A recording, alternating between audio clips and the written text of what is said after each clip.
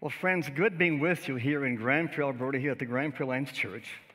Even as Rod says, we've had a lot of memories over the years gone by, and it's funny sometimes in life that you can have in one place your best and worst memories, right? I'll share a little bit of that as we get into some of our storyboard today. But I'm so glad you're all here today. And as we think today, because as Rod said, we work across Canada, in a sense that this COVID situation has created so much, what's the term? Chaos and confusion nationally and globally. And the same breath, as it's doing that in lives of Christ followers, it's doing that even more in those who aren't. And therefore, again, for us as a church family to be, I guess, salt and light in the midst of our own stuff, that God could use us in the midst of times such as this, I think it just so critical. In fact, the one song that got my attention this morning was this, when he sang, was this: "You rescued me so I could stand and sing." Oh man, that's part of my journey. You rescued me so I could stand and sing. And we are just so glad that you are here today. Before I pray, I want to just kind of talk about today's message. I've been blessed over the years to teach at a Bible college every spring, just before the kids graduate. These are our 20-year-old kids. And in the first year, they would say, "Well, John, if you speak on this topic for the day," and I was fine. And last year, it's been, "John, pray about it and let God lead you to speak to these kids," which has been delightful. But here was my thought, though. It went like this: "Lord, if I only have one time to speak to these kids, what would I say for one day that in some small way might impact them for the rest of their lives?" How's that for a Holy Spirit audacious goal? That's been my goal with them. And therefore, in a sense, the same thought with you all here, only it was different. As Rod said, that well back in this week in the morning, we usually go for early morning power walk, and then it's Devo time. The power walk is really a prayer time. Then Devo, and I'll end my devotional time with journaling and prayer. And that's when I feel the most confident that that's not just me thinking something. But as I got up that morning, of all things, and then it's working with some churches back east, which were having some challenges, God was putting Grand Prairie Alliance Church on my mind. Go figure. And my pen began to write out the actual message for today. I thought, well, this doesn't make sense to me. So 3 more days of journaling and prayer, and finally, you better call Grand Prairie Church. And I sensed on the third day that the Lord was mildly annoyed with me that I hadn't called yet. All right? Mildly annoyed. So here we are today at the Grand Prairie Alliance Church. Would you bow with me as we pray and then begin today's message? Lord Jesus, thanks for being so present today. And Lord, we know that each person who's here, that they have their own individual needs, their own individual strengths, Father, and their own journey with you. So Lord, today, would you touch each one of us with a message from you to encourage us on as we walk with you, whatever that journey would be, wherever we are in that journey with you. In Christ's name we pray, amen. How many of you here today are under age 30? Would you raise your hand if you're under age 30? Under 30s, raise your hands. All right, more than the first service. Welcome, welcome, welcome. If you're under age 45, would you raise your hands? Under 45? Wow. If you wish you were under 45, would you raise your hands? All right? There's a few of us, aren't there? Really sense that today's message is for each one of us. But I think that in their opening commentary, the first 5-6 minutes, is really for you under 30s crowd, right? So if you wouldn't mind, listen carefully. And then the last third is kind of those who are grandparents or want to be grandparents, right? Is kind of in that final part of today's message. But as we open today, would you take your Bibles, please? Open to Philippians chapter 1. From verses 3 to verse 22, and hold it open on your lap, it's on your phone, or in your actual Bible, and then like a real Bible like I have here today, one of these kind, okay? But either way, if you would. And then at about the 6-minute point, we're going to ask Pastor Caleb to come up and read that portion. It's a pretty big portion, but it's actually very germane to today.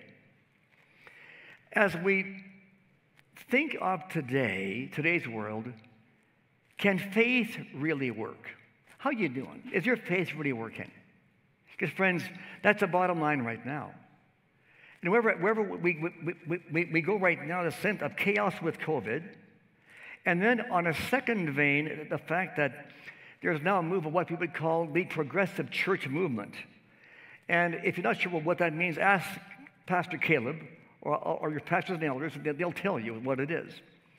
But in a one-liner, it means this. This Bible is simply a narrative. It doesn't really say what it says. And that I could not agree with whatsoever, because it does say what it says. And that's why today, I want to look at the Apostle Paul's life. I mean, it's quite a journey. And see, did his faith really work? Can that same faith work for you and for me in Grand Prairie, Alberta, October 31, 2021? And my premise is that it does, but let's do some homework on it. Therefore, I want to first start then with talking about Apostle Paul's young years as his name was Saul until his conversion to faith in Christ. He grew up his first years were in a place called Tarsus, a little place in Sicilia, which is today it's modern-day Turkey. Age 10, his parents moved to Jerusalem. And then simply looking at history of the Jewish life, at age 12, he would have had his bar mitzvah, moving from a young kid to young adulthood, a very important time in a child's life in that culture. I think it should even be that today as well for us who are Gentiles or not Jews. Then in grade 6 and 7, it would have been his next important stage, which was, would he become an academic or a tradesperson or a working guy? And therefore his parents and his teachers would then decide, well, how that would unfold. How about that, eh? Grade 6 and 7, you would then know what your future would then look like in your career path. How about that? Well, we then move on from there, and I'm making an assumption right now that age, let's say 16 to 20, he's not finished high school, and he's now, in a sense, working on a post-high school degree, and it's really on, let's say, the Jewish faith and the Torah, or faith and life in the Jewish world. And then we actually come across him again at age 20, where now from age 20 to age 30, he's being mentored by Gamaliel, a renowned scholar of his era, a John Stott, a J.I. Packer of our world today. Came out of 3 generations of renowned scholars and leaders of thought and life in the Jewish faith. In fact, he was the chair of the Sanhedrin, the Jewish council at that time. And somewhere in that time, he comes across this fellow named Saul, takes him under his wing for a 10-year mentoring run. Can you imagine that? I'll probably lived with him those 10 years. So then in 10 years, young Saul becomes like his mentor, of course, in 10 years. And then at age 30, we find this, that the commentaries say this. The 30-year-old guy now named Saul, very bright guy, very full of himself. He thinks he's God's gift to the Jewish culture. Great orator. And of course, as I said, very smart. And so that's kind of his storyboard. And at that point in time, that under Gamaliel, it's like his career is now set as a scholar, teacher, leader of Jewish faith at age 30. So in other words, I'm saying that, think of him then in the context of Grand Prairie. You don't finish your trade school or university, whatever it would be, or as a prof. And now at 30, you bought your first very nice house. You bought your first brand new SUV, and you just got your 80-inch high-definition Samsung television set. And life is really going according to plan. I'm not saying it's bad, but that would kind of be, in a sense, comparable. Because now, at age 30, Saul is set for a life of making things happen in his world. And then there's this amazing story. He then goes to the high priest and says to the high priest, would you give me the authorization in writing to go and find and basically persecute or kill Christians? The high priest does it, which means that in that world, young Saul had a lot of influence. Now we find him on the road to Damascus from Jerusalem with his team of thugs doing this very thing. And suddenly, as you know, this amazing bright light from heaven comes on down. They're knocked to the ground, flat on their faces. And Saul's men hear a voice, but they can't decipher what's being said. But Saul can. He goes like this. He's actually hearing the voice of Jesus. Saul, Saul, why are you persecuting me? Saul is flat down on the ground. He can't move. Finally, the light lifts. They'll stand up, And here we find, as you would know, Saul is now blind. He can't see. His friends then walk him into Damascus, into a house on Straight Street. Imagine that in the Bible. Even gives the address. It's house on Straight Street. There he is. We find then for the next 3 days, there is Saul, blind. And I'm convinced that by day 2, the dark night of the soul will have set in on his life, saying, God, above who I believe in. I mean, I was going this direction. You stopped me. I didn't believe in Jesus, but yet that's the one who spoke to me. Oh, man, my life doesn't make any sense right now. Where do I go from here? At the same time this is happening, the Lord then talks to a man whose name is Ananias and says to him, I want you to go to this house on Straight Street, again, the right address. I want you to see this man named Saul. I want you to pray over him, heal him of his blindness. I want you then to share a bit of my journey for him and then baptize him. And Ananias says, no, not going there. This guy is way too dangerous. And the Lord says, yes, you're going. And guess what? He goes. He finds him on Straight Street, right? The right address. Lays hands on him, prays over him. And as if scales leave Saul's eyes, and he can suddenly see with full eyesight once again. And Ananias then talks to him a bit about the calling upon his life with the Lord. And then he's baptized. Can you imagine this? In 3 days, from being a person out to get Christians, now being baptized by Christ follower. Amazing. That's why, I kind of felt for this guy right now. Then it kind of goes silent for 3 years, where now the Lord takes Saul out into the Persian desert for a 3-year time, in a sense of learning all about him in this private school with him and his Lord. He then comes back on the scene at age 33 and then begins his teaching ministry. But friends, look at this though, when you think of it. His first 30 years in one direction, set for life. Now he's gone for 3 years, he comes back, knowing that God had called him, right? That he's supposed to preach the message of Christ to the then known world, right? And then from age 33 to age 60, until age 60, that's what he does. And you know what? It's tough. Nothing like his first 30 years. Because in the next 30 years, he's hated. In fact, those who he was persecuting are now persecuting him, right? He's been shipwrecked, he's been stoned, he's been left for dead. And yet, he's called of the Lord to lay down his life with this ministry of hope in Jesus. Never realizing that down the road, we'd be talking about it some 2,000 years later. But at that point in time, he had no idea of this at all. But just that he'd been called by Jesus, who had laid down his life for him. And now saying, okay, if that's the case, I'll lay down my life for him as my way of doing my life. So now, in Philippians chapter 1, as Caleb comes to read it right now, you're going to notice this. I'm sorry. Here's my question to you now. Listen as he reads it. Because that as we read, as Paul is writing this, how's he doing? His life is upside down. It's not gone according to plan at all. So what's happening inside of Paul? Because here's why. Things happen to us that God may work in us, that God may work through us. The 6 words I want you not to forget. To us, in us, through us. Things happen to us that God may work in us, that God may work through us. So now, friends, what's happening inside of Paul? Listen as Caleb reads to us, please. Philippians chapter 1, starting in verse 3.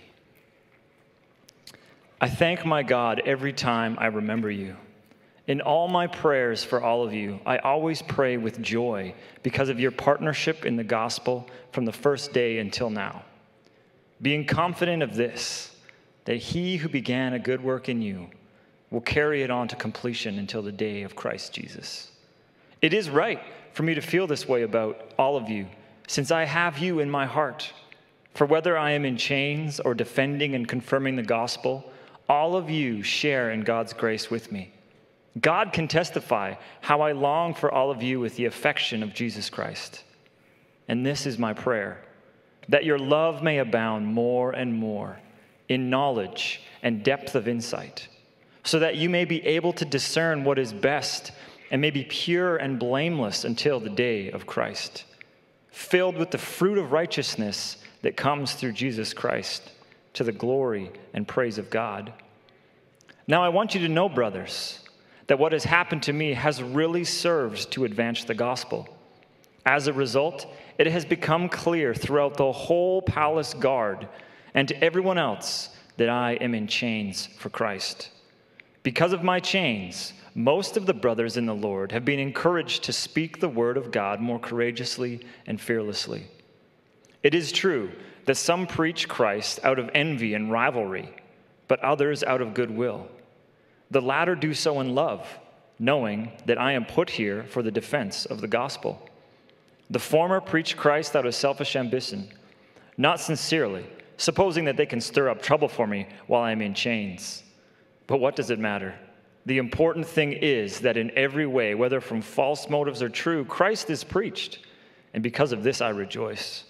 Yes, and I will continue to rejoice, for I know that through your prayers and the help given by the Spirit of Jesus Christ, what has happened to me will turn out for my deliverance. I eagerly expect and hope that I will in no way be ashamed, but will have sufficient courage, so that now, as always, Christ will be exalted in my body, whether by life or by death. For to me, to live is Christ, and to die is gain. If I am to go on living in this body, this will mean fruitful labor for me. Yet what shall I choose? I do not know. Thank you so much. Friends, just think, here he is, age 60. It's moved toward the end of his life. All he'd have to do is talk to the jailer or to the high priest and say, hey, you know what? I really don't believe this after all. And he would have become a hero in the Jewish world then, and his life would not have been taken as a martyr. But here we find Paul in prison, right, for his faith. I mean, talk about an upside-down world. Now, here's my question of you, though. Go back to verse number 3-4. And Paul says this, I always pray with joy. Are you kidding? I think he's in prison. Is he not? Drop down to verse number 14, where he said that it's become apparent to the entire palace guard that I'm in chains for Christ. Wow. Chained between two guards, 24/7. And then over to verse number 20. As I said before, he's been through so much in these years. I mean, he's showing his age right now, right? And this has not been easy on his very being, to be shipwrecked, to be beaten, to be stoned, to be left for dead. But then he says that in verse number 20, saying, oh God, may I have sufficient courage to face whatever comes. Paul? Oh man, he's been through so much. And then last of all, in verse 21-22, which is such an amazing statement here. For to me, to live is Christ and die is gain. If I go on living in the body, and this will mean fruitful labor for me, yet what shall I choose? I don't know. Either way, I win. So friends, here is my question of you then.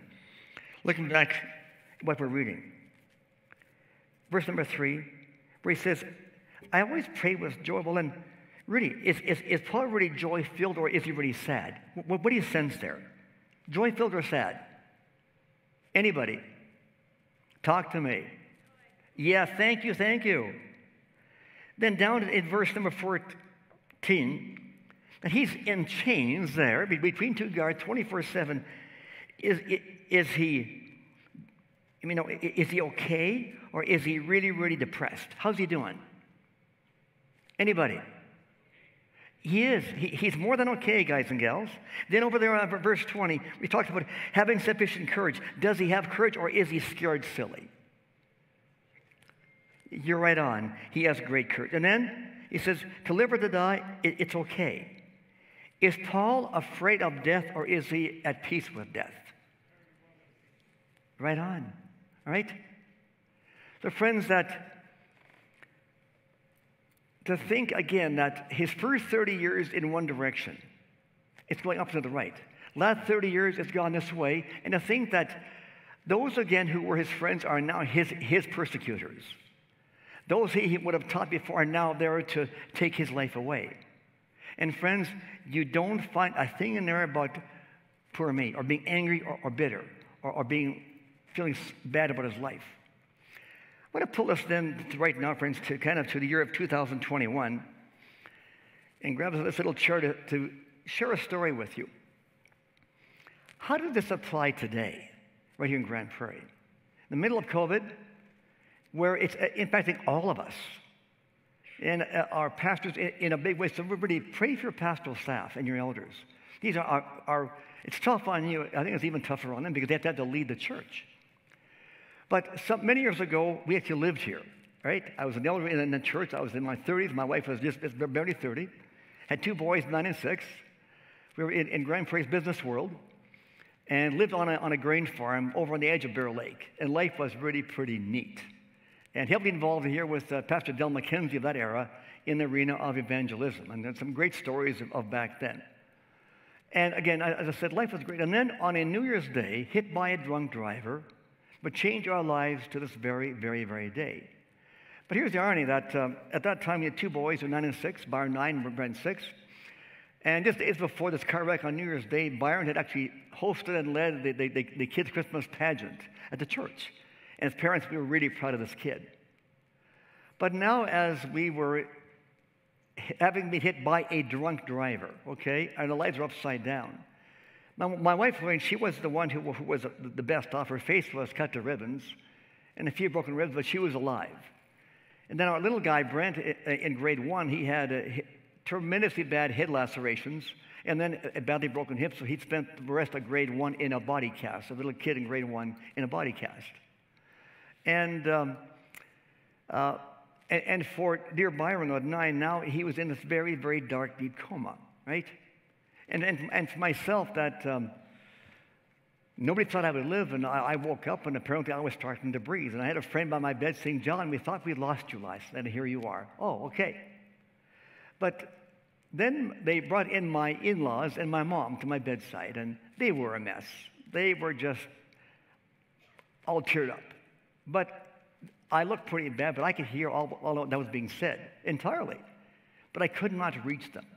But I just knew I was being held by Jesus. So I was fine at that point in time. Not so fine afterwards, but fine right then. And then they left, and I remember actually praying for them, right? That they'd be okay, not realizing our storyboard as a young family. And then, but sometime later, a man was in my room who I knew of, a Christian man. And somebody got past the security, and he got into our son Byron's room in ICU. And he said, "I saw your son Byron. He's on life support. He won't make it." Okay? And he said, "John, you look horrible. You won't make it either." And with that, he left. He kind of laughed a sardonic laugh and left the room. And I remember in my drugged up mind thinking, well, I guess this guy doesn't like me very much, right? But so it was. But not realizing that in what happened there on that occasion, down the road, I would give a little access point in my heart and life of hurt and bitterness that would begin to impact my life and my marriage going forward. I didn't know it then. But finally, making a long story short, we got home from the hospital, finally, right, a year later. Life was upside down in its entirety. Often said that, we'll watch a football game, there was the end zone, there's a playing field. I couldn't even find the playing field, much like the end zone. But being an elder right in this church right here, right, and a Christ follower, it just seemed at that point in time that I couldn't really talk about where I was really at in my journey. So I soon began to have what I would term 3 phases. First phase was on Sunday morning, tell you I'm fine and you're fine, it's good to be fine. But I wasn't fine. Second phase was in the office. Well, guys, we're still surviving in our companies. Not good, but we're surviving. Let's work together and move forward. Third phase was at home when I lost about a 5-hour day in the office. I get home and crash on the couch. And I got home this one day, and Lorraine's making dinner, and she said to me, "John, you worry me. Why? You're getting so bitter." I said, "Well, no, I'm not." I said, "Yes, you are." Then she said, "In essence, we have lost one son right now. If a marriage doesn't last, what happens then to us? Well, I'm of Dutch heritage. I'm stubborn. It took me a couple of weeks to process that statement.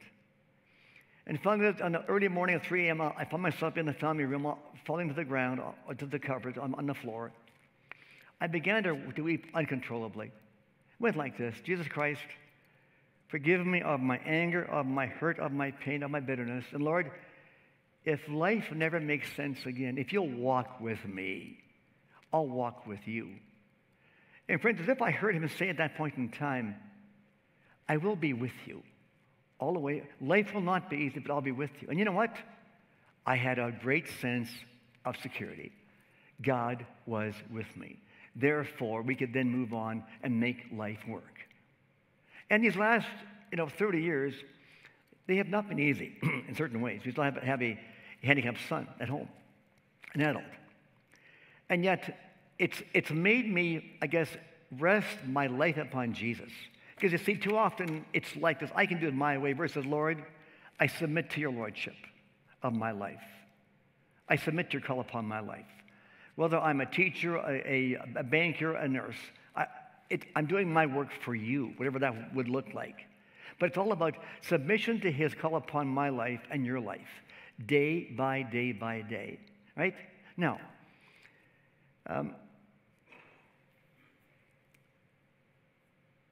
for some of you today, I'm quite convinced that your journey, whether in this whole COVID situation or life in general, there have been some real bumpy parts to it. And you're saying right now, as I'm sharing with you, that, John, what you talked about your own journey, mine kind of mirrors yours in a different way. And I realize today, unless I let this go and give it to Jesus, my future doesn't look that encouraging right now. So friends, today, before we wrap up today, I'm going to say to you, Jesus knows your story. He knows your pain. He knows the stuff you're facing. But friends, he says this: if you'll lay it down to me, I will make something good out of those dark places. Now, you might even ask, well, if I really do pay the price for this and really make that change, will this show anywhere in my life going forward? Will I actually see something worth the energy? If you would, turn quickly in your Bibles to 2 Corinthians chapter 2. Again, it's Paul speaking. And go with me to verse number 15, where Paul says this: for we are to God the pleasing aroma of Christ among those who are being saved and those who are perishing. To the one, we are an aroma that brings death. To the other, an aroma that brings life. In fact, friends, it says this in the Passion Bible, where Paul says this, using that translation: we have become the unmistakable aroma of the victory of Jesus. Friends, this unmistakable aroma of Jesus. Before I had that time with Jesus, I no longer had his aroma. I think I stank, right? At least I smell bad, right? And that doesn't draw anybody, much less your family, your kids, those nearest and dearest to you.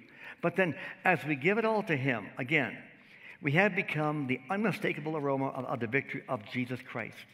So here's what I'm saying to you today.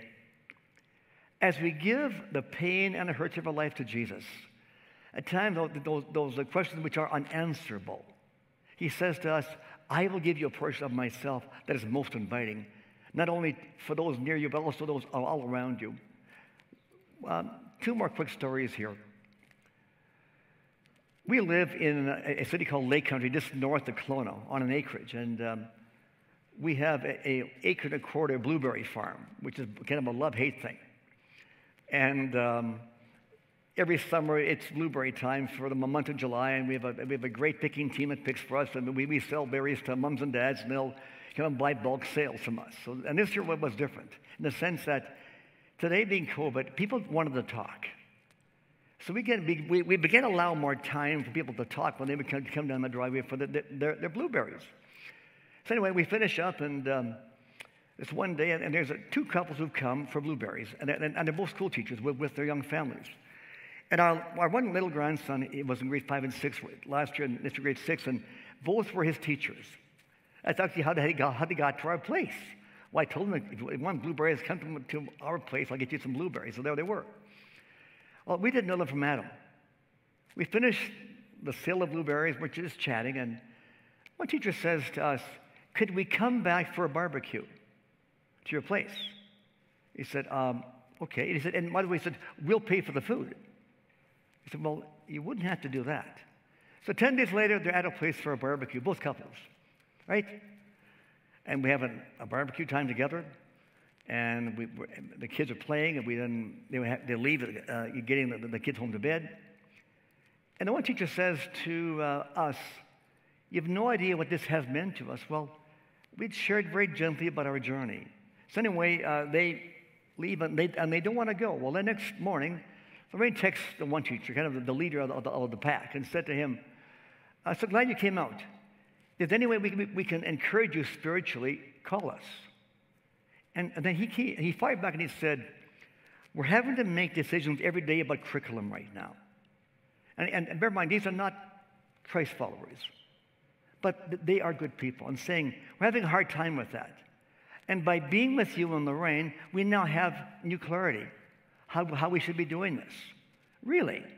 And then said, when can we meet next with you people? We just want to hang with you guys.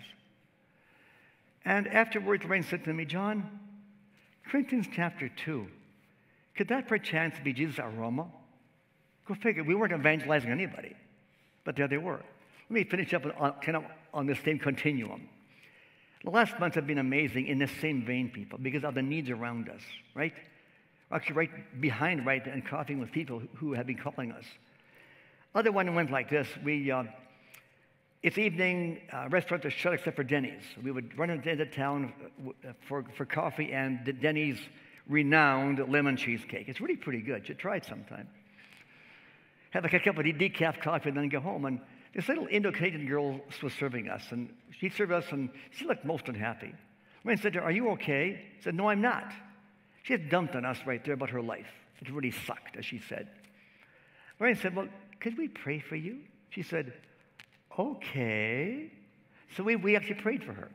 Said amen, we paid the bill, and we tipped her well, went home. 10 days later, it's an evening, it's 8:30, we're heading back to town. Where are we going? Denny's. What are we going to have? Lemon cheesecake. We walk in, we watch Pratt, that's her name, walk with her purse over her arm. And she sees us, turns around, hangs up her purse, comes back and says to us, I just told the manager, I'm not leaving until I served you guys. I'll get your cheesecake and your fresh coffees. Fine. She comes back and serves us. As we leave then, she grabs hold of us both very emotively and says, guys, I need to see you. Could I be with you? And so then we're exchanging phone numbers with her. And on Thanksgiving, she and her cousin were out at our place then for dinner. And there's this ongoing conversation with her. And here's the point. We were not evangelizing anybody, right? Using the four spiritual laws. Come sit down and talk to you. It was God, by his aroma, drawing people with need at a time such as this in our country. That's in such a deep need and chaos. Doesn't even realize the only answer is Jesus. Our son Brent, we're very close with prayer. Our son Brent is a counselor. He works with the Teen Challenge in our city. And about a couple months back, he came home the one day. He was actually, Brent doesn't cry. He was teary-eyed that day. And he said, Mom and Dad, guess what? He lives in a carriage house. And he said, one of my guys used to be part of, I won't even say the gang he was with, and he was in force serving the whole deal. So all Brent's guys have been in prison. And of course, none of them have ever had a dad. Never had a dad. He's not 35. He's a great, big, muscle tattooed dude. I met him after that time. Looked scary. Hate to see the guy at nighttime. Anyway, Brent was with him, walking through the journey of helping him stay sober. And then finally, at one point, he felt he was ready for it. Began to take him to Jesus, right? Have Jesus speak truth and love and life into his life. So Brent's praying, and all of a sudden, this big guy starts to weep. And he says to Brent, guess what? Jesus just told me he loves me. He'll never leave me like my dad did. He'll always be with me. You know, Brent came home that day, and we talked and shared, and he said this, Dad, I keep saying to my guys, any good counselor can diagnose the problem. Only Jesus can heal a problem. So friends, whatever your story is, to leave today, for some of you, you're walking through a very heavy time. For some of you, in a sense that you're facing stuff you've never really wanted to deal with. But you know what? It's time. If there are hurts in your life today, or anxieties, or fears, or even bitterness, you've got to put it behind, because then God can use you in ways you never thought possible. And friends, as we go into a prayer time right now, I have one caveat. If perchance you were a person who was sexually abused, I'd say to you, you have to forgive. You do. As hard as that may be. But trust comes differently. It must be earned. So don't equate forgiveness and trust in the same line. All right? But would you bow your heads and close your eyes and pray with me, if you would, please, right now. Heads bowed, if you would, please. Eyes closed. Here's my question this morning. Are the things in your life that you're knowing are just not going that well? You realize that only Jesus can heal those broken places. But it'll take an act of your will to say, yes, Jesus, I now surrender this situation to you. That's been a pain point for a short term or for a long time. And Lord, if you'll touch me and bring me healing, I'll walk with you like crazy. I mean, I'll have your aroma on my life that'll change everything going forward. Friends, if you're saying, in one sense, this in a sense is who you are, would you raise your hand? I want to pray for you. If God is saying to you today, I want you to address some stuff in your life you really haven't wanted to address. It's so painful. Would you lift your hand and instead of doing, say, John, pray for me? Would you raise your hand? Oh, I see those hands. Yes, I do. I see many hands this morning. Thank you. I see your hands. Right side, left side, in the middle here. Anybody else? Yes, in the back. Thank you. Don't leave. In the back again here, please, friends. Do not leave today carrying this burden with you. Please don't do that. Thank you. Jesus wants to carry this burden for you. You can't carry it. It's too heavy. It's way too heavy. So if we could do this, let me pray for you. And let me just pray a couple lines of a prayer for you. And you just pray it quietly if you would like to. Here we go. Lord Jesus, I bow before you. I acknowledge my sin. Name it. Jesus Christ, forgive me of my sin. Take control of my life. Make me the person you want me to be. And now, fill me with your Spirit this day on. In Christ's name we pray. Amen. Friends, if you did that willingly, the next years ahead for you are going to be remarkable, right? Second prayer, and then we'll wrap it up. COVID has done a number on us in general. And we've just seen that in our work that for many of our Christian friends, they've gone flatlined in their Christian faith. They haven't left the faith, but they flatlined. And therefore, the aroma of Christ is pretty hard to show itself when we flatline, isn't it? We just smell like everybody else. And therefore today, if you're saying right now, John, I know Jesus, but I don't smell that good.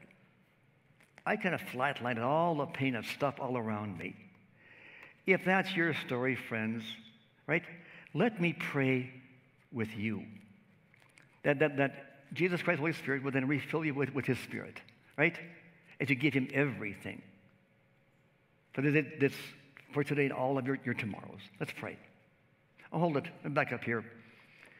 Sometimes just to acknowledge it can be such a big thing for us, even going forward. So therefore, before I pray, if that reflects your life, would you lift your hand and say, John, I need Jesus' aroma upon my life? Would you raise your hands, please? Anybody across this audience? Oh, my goodness, yes. Yes. All across here. Let me pray with you. Lord Jesus, how I need you. Lord Jesus, I know I flatlined, and that changes now.